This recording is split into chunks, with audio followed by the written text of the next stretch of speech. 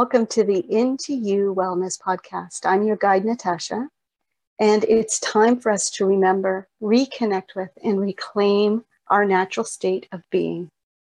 Thank you so much for joining me today for this episode, and it is time to, yes, have the toilet talk. Let's break some silence. I'm breaking the silence on women's digestion. So now, while women generally have an easier time talking about our health than those male counterparts, the one area in which we seem to still lag behind is about being open about our digestive issues.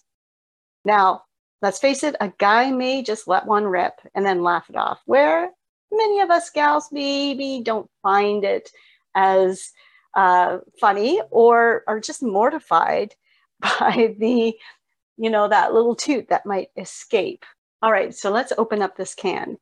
Now, it's still considered kind of taboo to talk about our bowel function, but we need to talk about it. Many women have chronic digestive issues that come with us to work and really impair our productivity. And this also reduces our overall quality of life. When we look at digestive issues, this can really be associated with greater physiological distress. So some of the signs and symptoms of digestive dysfunction can be nausea, vomiting, trouble swallowing, heartburn, acid reflux, burping, bloating, abdominal pain, gas, constipation, diarrhea, greasy stools, skinny stools, and of course, undigested food, mucus, or even blood in the stools. Now, when we look at digestive disease within women, we actually fare better than men do when it comes to many of the diseases of the gastrointestinal tract. First of all, women are less likely than men to develop gastrointestinal reflux disease, peptic ulcers, colitis, and even gastric cancer. This is where the science come in, is that research shows that estrogen may have a protective role in the development of these particular conditions. Now, where women draw the short end of the stick here is with a higher prevalence of IBS, or irritable bowel syndrome, celiac disease, and even colon cancer. Women with IBS tend to experience more bloating, nausea, constipation, depression, and even anxiety than the men do with the IBS. Now, some evidence suggests that IBS pain may improve after menopause. It's interesting that the hormones in our body actually can have this bearing on digestion, such as estrogen and progesterone within the gastrointestinal tract. So these productive hormones really have this bearing on our digestive system. Now, I want to take a moment and look at some lesser known causes of digestive distress in women. Number one is distractive eating, not taking the time to really make eating this sacred act. All right, number two is low stomach acid. Number three is food intolerance, allergies, and sensitivities. And within our diet today, if we're not eating a large variety of food, this is where a lot of those sensitivities can actually come from. So the main thing here is just making sure that we're not eating the same foods day in and day out. Really add some variety to your diet. Where are we at? Number four, a functional gallbladder disorder can be something here as well. Also, small intestinal bacterial overgrowth, or SIBO. This is something that can also show up to cause distress within the digestive system for women. Now, I did speak a little bit about the hormones. So let's look at our digestion for women. When we factor in how frequent our hormone levels change throughout our lives and even throughout the month, we can see how women may experience frequent disruptions to our digestive function. And we may have all experienced this when we are on our cycle, our bowel movements change. When we are ovulating, our bowel functions change, our poop changes, right? So, or how possibly constipated we may be. These things can change within those hormones.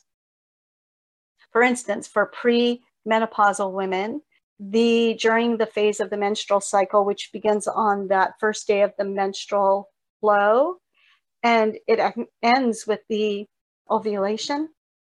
This phase is marked by high levels of estrogen. Now, research suggests that the motility of the gastrointestinal organ is decreased among women during this time, which this could contribute to constipation. Now, the luteal phase of the menstrual cycle, which begins with ovulation and ends with the onset of the menstrual flow. In this phase, the estrogen and progesterone levels are low, and it's common that we experience looser stools during this phase. And then during menstruation, this is where diarrhea may most commonly come about and commonly be reported. When we look at pregnancy, this is supported by that higher progesterone. And this tends to slow down the gastrointestinal motility. And this may be contributed to those pregnancy-related constipation and reflux issues. Now, when we look at digestive issues, we also have to look at how stress interplays with our digestive system as well.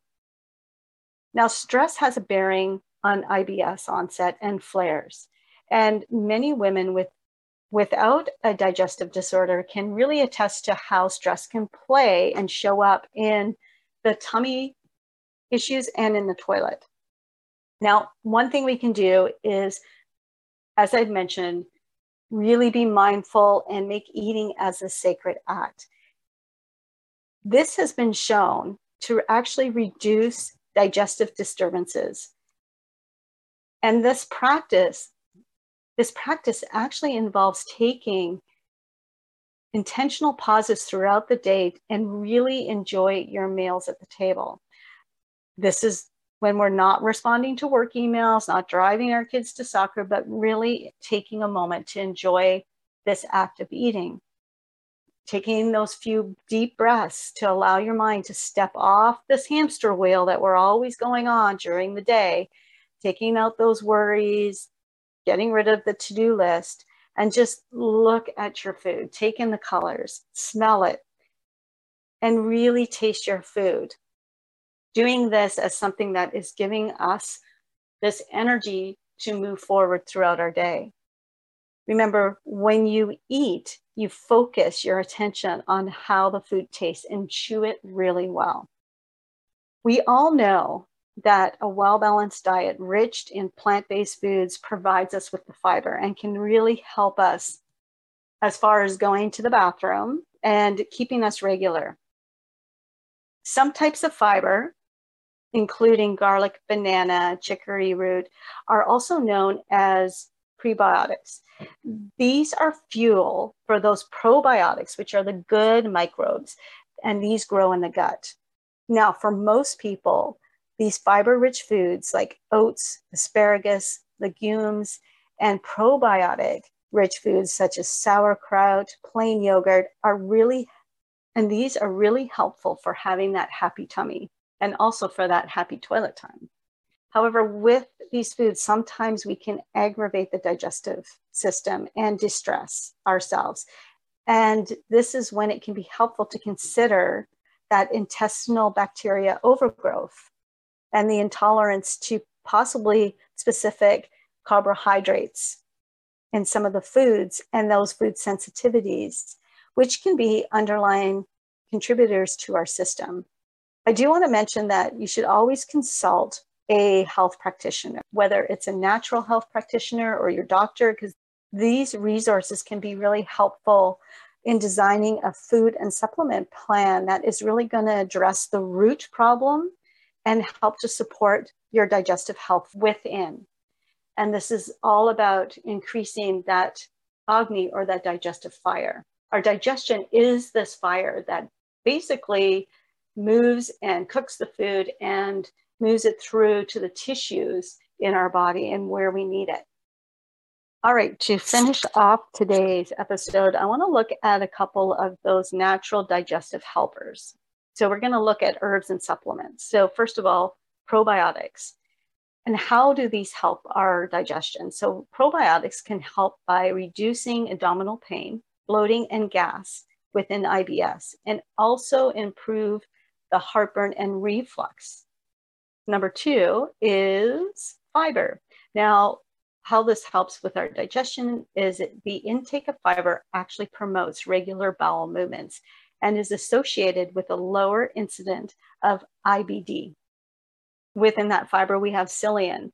Now, psyllium has also been shown to improve both constipation and diarrhea. And the way this works is that it is this fiber that's like a broom and sweeps out our system. Turmeric. Now, turmeric may be helpful with the management of IBD or GERD. Peppermint. Now, peppermint oil is safe and effective in IBS. It helps for pain and other global symptoms. Garlic. Now, when we use garlic in moderate consumption, this may enhance and be a defender and help with ulcer development. Ginger. We all know how well ginger works for our digestion. It helps to relieve nausea in pregnancy. It is also an anti-inflammatory and has those components that may be helpful in that diarrhea type. And finally, licorice root. So licorice root, the extract can be helpful in the management of infection and may help in this combination, in combination preparations, and to help reduce those symptoms of GERD. All right, so we've done the talk about the digestive system and how our bowel movements can really help us to find out where we are with our digestive system. And there's many different schools of thought. And within Ayurvedic wisdom, the main thing that we want to remind ourselves, especially when it comes to this, is that there are many different factors that might be at play here. And one of this could be ama, or those toxins. And this can also play that role within this as well. Main school of thought is that we should be going daily. If we're not doing that, then it's probably time for you to do a little bit more research and start investigating. Do be your own little investigator of why that is. Always check with your healthcare provider and take those steps to help your digestion and the time that you're on the toilet. All right, so there we go. Always the topic that we want to talk about, right? I do believe this is something more that we should talk about because it is part of our digestion. Digestion isn't just how we digest our food, but how we eliminate it as well. And I do want to say that if you are looking for more guidance and help through this, as a Ayurvedic health counselor, I am happy to help you with your digestion and how this can really affect the overall whole body vitality and how this can be improved on. So I will leave the website that you can reach out if you are interested in learning more. You can reach out. Maybe we can get on a clarity call and just find out how I can be of service for you. All right, folks, with that, have an amazingly awesome day, and always remember to go out there and be your fabulous self. Thanks for joining me. Have a great day.